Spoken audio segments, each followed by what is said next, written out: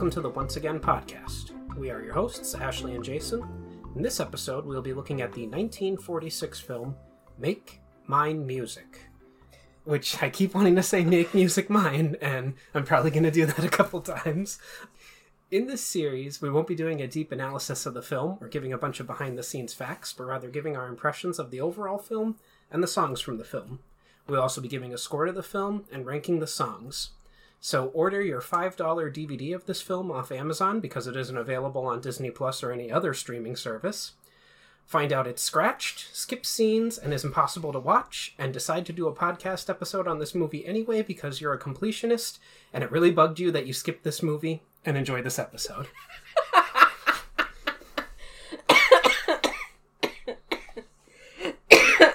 This is where I die, folks. You're in for the long haul because I have a couple good ones for we're recording multiple episodes tonight, and I have a couple good ones for tonight. Oh, crying. Yeah. I was like halfway reading it while you were doing the first part, and that's why I was like, started laughing. I see. I thought you were just chuckling at me saying. No, I saw the scratch scenes impossible to watch, and I went, oh no. Yeah.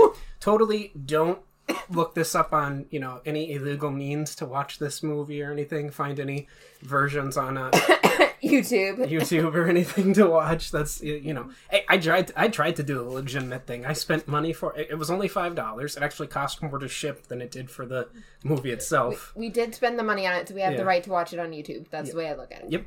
So screw you, Disney. Just put it on Disney Plus. Yeah, exactly. Make Mine Music is a 1946 American animated musical anthology film produced by Walt Disney and released by RKO Pictures. It is the 8th Disney feature animated film, released on April 20th, 1946.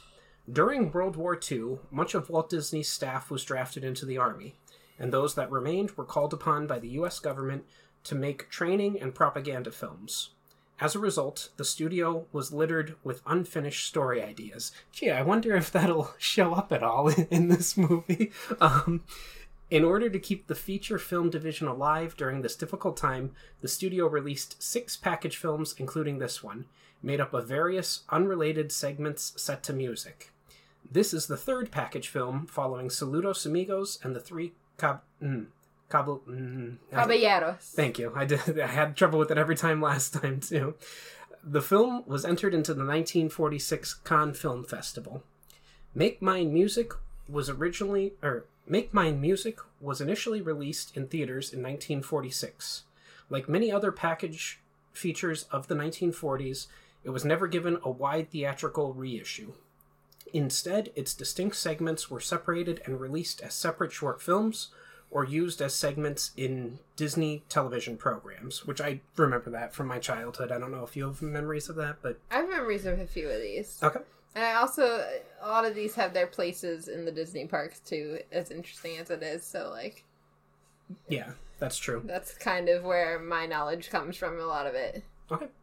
Make Mine Music was originally released on home video in Japan on October 21st, 1985.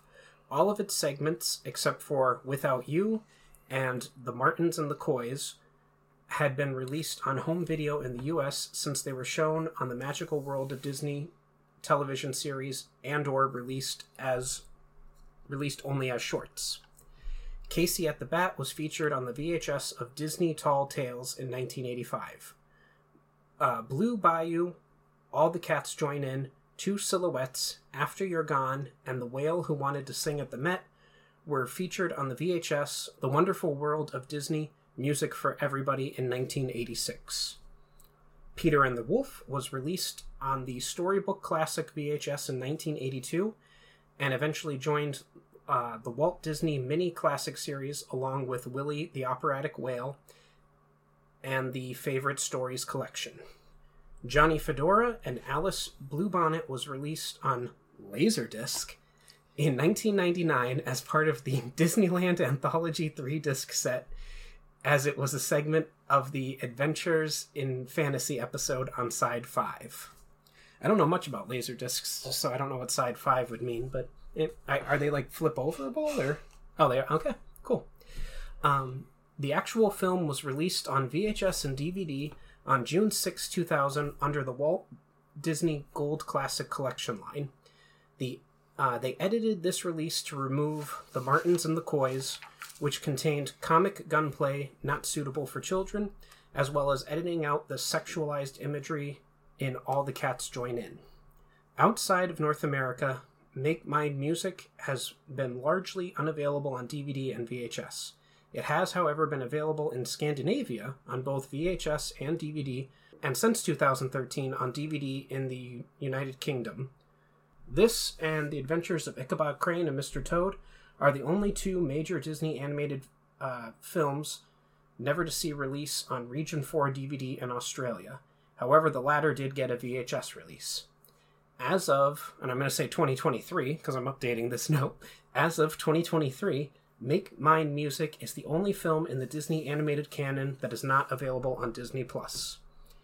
After staying in the Disney Vault for 21 years, Disney released Make Mine Music and Melody Time for the first time ever on Blu-ray through their Disney Movie Club website on November 2nd, 2021.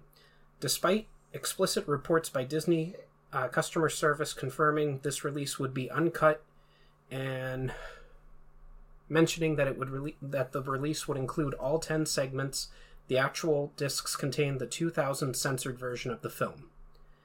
The budget for the movie was $1.35 million, or $20.8 million today, and the box office earnings were only $3.275 million, or $50.5 million today.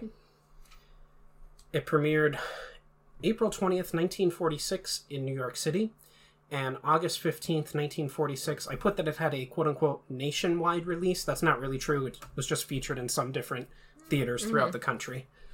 And now we move on to a very long list of names. Let's go. That Ashley has to read. Directed by Jack Kinney, Clyde Geronimini, Hamilton Lusk, Joshua Meador, and Robert Cormack. Story by James Bordero, Homer Brightman, Erwin Graham, Eric Gurney, Thornton He, or Teehee, love that. Yeah. Sylvia Holland, Dick Humor, Dick Kelsey, Dick Kinney, Jesse Marsh, Tom Orb, Cap Palmer, Erdman Penner, Dick Shaw, Harry Reeves, John Walbridge, and Roy Williams. Based on Casey at Bat by Ernest Thayer, Peter and the Wolf by Sergei Prokofiev. Very good. That's as close as I'm going to get. Produced by Walt Disney. Music by Elliot Daniel, Ken Darby, Charles Walcott, Oliver Wallace, and Edward Plum. Production company is Walt Disney Productions. Distributed by RKO Radio Pictures. The runtime is 75 minutes. Starring Nelson Eddy as narrator and characters in The Whale Who Wanted to Sing at the Met, Dinah Shore as singer, David Leckreen as dancer, Tanya Robinskaya as dancer in Two Silhouettes, Benny Goodman as musician in All the Cats Join In, After You've Gone, the Pied Pipers as singers in All the Cats Join In, the Andrews Sisters as singers in Johnny Fedora and Alice Bluebonnet, Jerry Colonna as narrator and Casey at Bat, Sterling Holloway as narrator in Peter and the Wolf, though it should be noted that the version we watched, David Bowie narrated this segment, Andy Russell as singer in Without You, the King's Men as singers in The Martins and the Coys, the Ken Darby singers as singers in Blue Bayou. Very nicely done. Oh, so many people. So many groups. Too many. But this film has 10 segments. I guess we'll just go through the list and talk about our impressions of... I don't know if this isn't the order that they showed up in what I watched, because I ended up watching it on YouTube, like I said. I watched some of the DVD before I realized the DVD was not going to work. Yeah. Which also, if it was the 2000 segment, it wouldn't have had all 10 anyway. So. There. Yeah. But, so I have here The Martins and the Coys as the first segment. Obviously, a play on the Hatfields and the McCoys from real life. Two rival families that hate each other and want to shoot each other all the time. And also end up marrying each other and everything. Yep. The only thing that I found kind of interesting was that the way that... I forgot their names, but the Henry Coy and Grace Martin...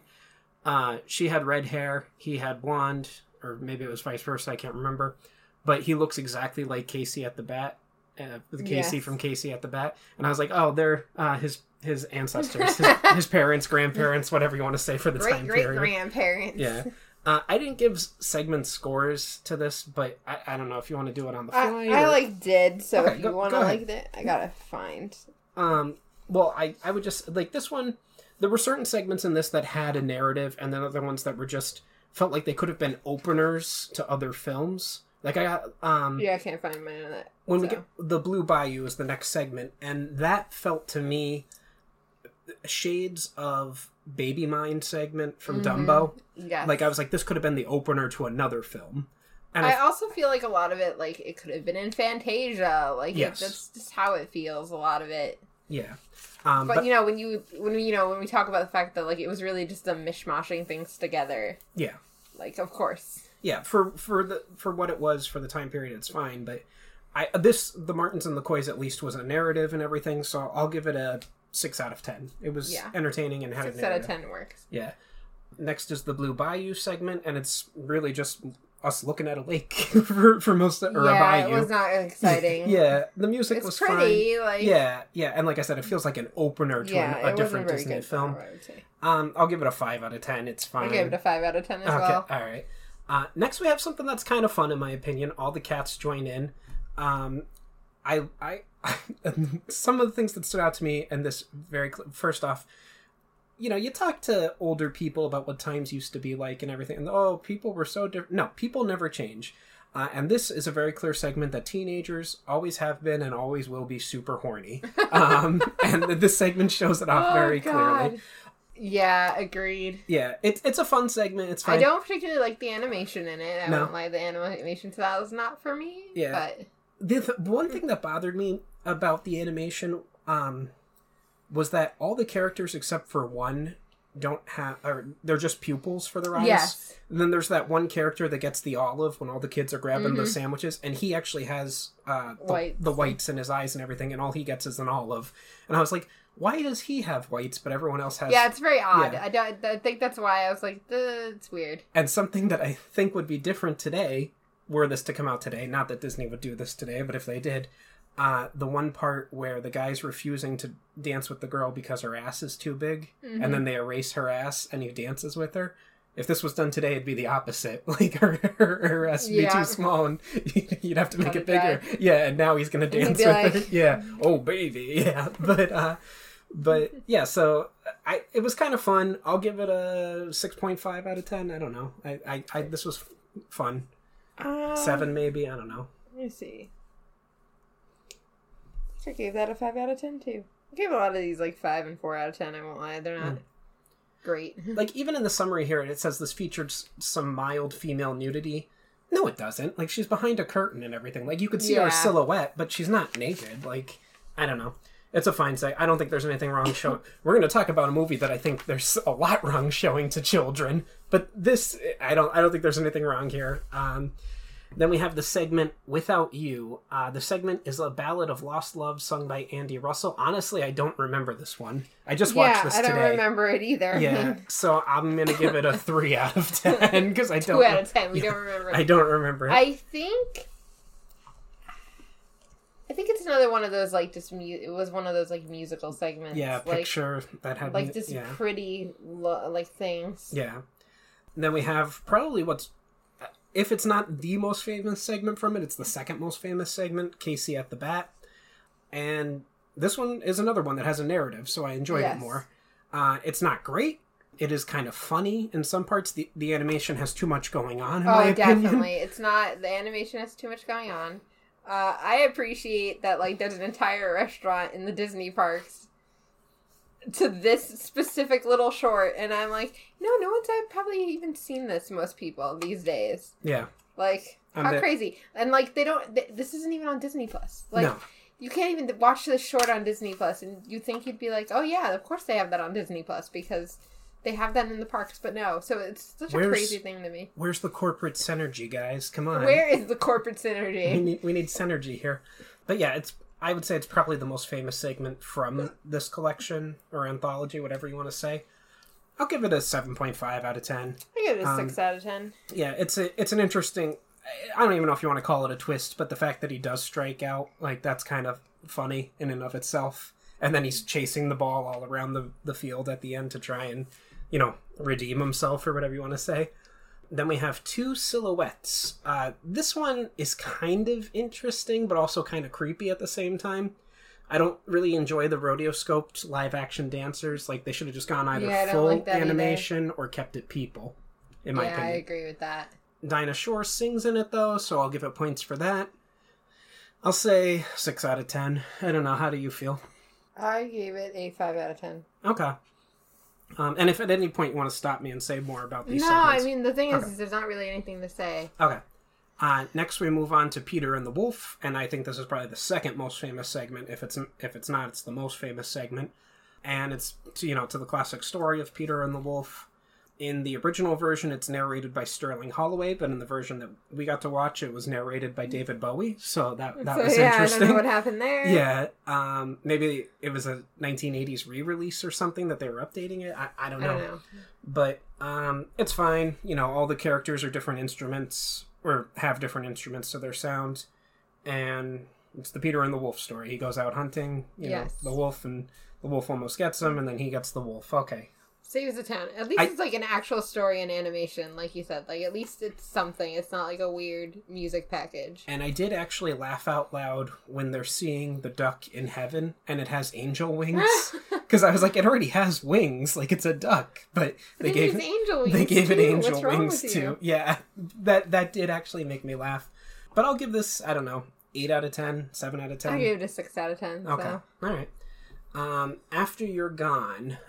This is another one that I don't really remember. It's just the one with the anthropomorphic instruments. And, like, we've seen that so much from Disney that I'm not even impressed by it. Yeah, like, this is something that could have been in Fantasia. Yeah, it could have been anything. Yeah. Like, I'm not impressed by it. Mm-hmm. So I say 3 out of 10. Like, it's just not... Yeah, I'll give it a 3 out of 10, too. That's probably about where it is. For the time period, it's impressive. But, I mean, it's that thing of... We've already seen Steamboat Willie, where you sync to the music and the drawing together, and they're just showing it off again and again and again. Yeah, exactly. Then we have Johnny Fedora and Alice Bluebonnet. This is probably my favorite segment from the film. I was gonna say that too. I think it's the most unique. Like, I don't think I've ever seen this. Yeah, I know I have before, but I forgot how it ended and everything. I knew that the hats were in the store together and they fell in love and then they got separated. I couldn't remember how it ended though. I did appreciate it, though. Like, yeah. I liked this over anything else. Yeah. I think it felt unique. Like, yeah, it was about 2 hats, but, like, I think that made it fun. Like, yeah, agreed. And the Andrews sisters singing it. I'll give it 9 out of 10. Why not? This was the best segment. I liked it the most. I'll give it an 8 out of 10. Okay. You're harsher than I am. And then we move on to the finale, The Whale Who Wanted to Sing at the Met. This is also one that I kind of remembered. Yeah, same. I do like this one, though, too. Yeah, and it's the longest one of all the segments. Peter and the Wolf is the second longest, and then this is the first longest. It's okay. I'm not a fan of the singer himself in it. I don't really like his voice, but he does have a good vocal range. The whale ends up dying, too, at the end. Spoilers. Sad. Yeah, but then he's singing in heaven, so... which they showed a different type of drawn pearly gates than they showed when the duck in Peter and the Wolf went to heaven. It's not the same heaven, okay? No, it's not. It's whale heaven, you're right. And the duck went to duck heaven. But this is fine. I don't know. I'll give it a 6.5 out of 10. 6 out of 10. Okay. So I have the songs listed here, but they're pretty much just the segments. Agreed. I guess I'll dive into my overall score. Or do you want to go first, or... I can see we already gave this the same score, so... we're... Alright, well then I'll just put my rationale behind it. I wrote down, so I'm glad we went back to watch this, but if I'm being honest, I'm happier we're done with the package films until we hit Fantasia 2000, which, oh boy, when we get there. Have you ever seen Fantasia 2000? I have. Yeah, it's too many celebrities in it, in my opinion. But... I understand that this was made cheaply due to World War II, but it also feels cheaply made, which is sad. There's some good stuff like Peter and the Wolf and Johnny Fedora, that should say, but I have Fadora. But overall, the majority of this film has half-developed ideas at best. In my opinion, it's a cheap Fantasia knockoff, so I'm going to give Make Make Mine Music. I even wrote it wrong in my notes. I put Make Music Mine. Make Mine Music a 4 out of 10. I also gave it a 4 out of 10, mostly for similar reasons. I just think, like, these package films are not the best. And, like, I get it. It's what they had to do for the time to keep things afloat. But also, it's not good. Like, they're just... I think the ones that actually have stories kind of keep it going, but then they have to throw in, like, just make longer story segments. Yeah. That's what I'd rather see. I don't need 10 segments. Give me 5 and give me, like, 15, 20-minute segments instead of these, like, quick 8, 10-minute segments where I'm, like, 5 minutes in and want to poke my eyes out because it's not good. Like, it could be better. Agreed. All right. Anything else you want to say, or? Nope, I think we're good. Well, this has been the Once Again Podcast. Any questions, comments, or critiques can be addressed to our email at onceagainpod@gmail.com. Follow us on our social media accounts, Once Again Pod, all one word, on Twitter and Instagram. I took TikTok off the list because I've never even posted a single thing to TikTok. If you would like to contribute to the podcast, we have several tiers available on patreon.com/onceagainpod. As always, a like, follow, or share would be greatly appreciated. Thank you and have a wonderful day. And remember, we will entertain you. We will always entertain you.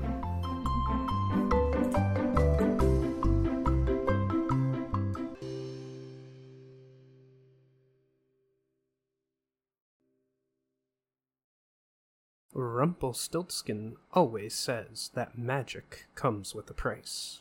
But for this price, you can get a nice piece of jewelry. Use code ONCEPOD for 10% off your first order at Unusual Magic Jewelry on Etsy. Click the link in the description.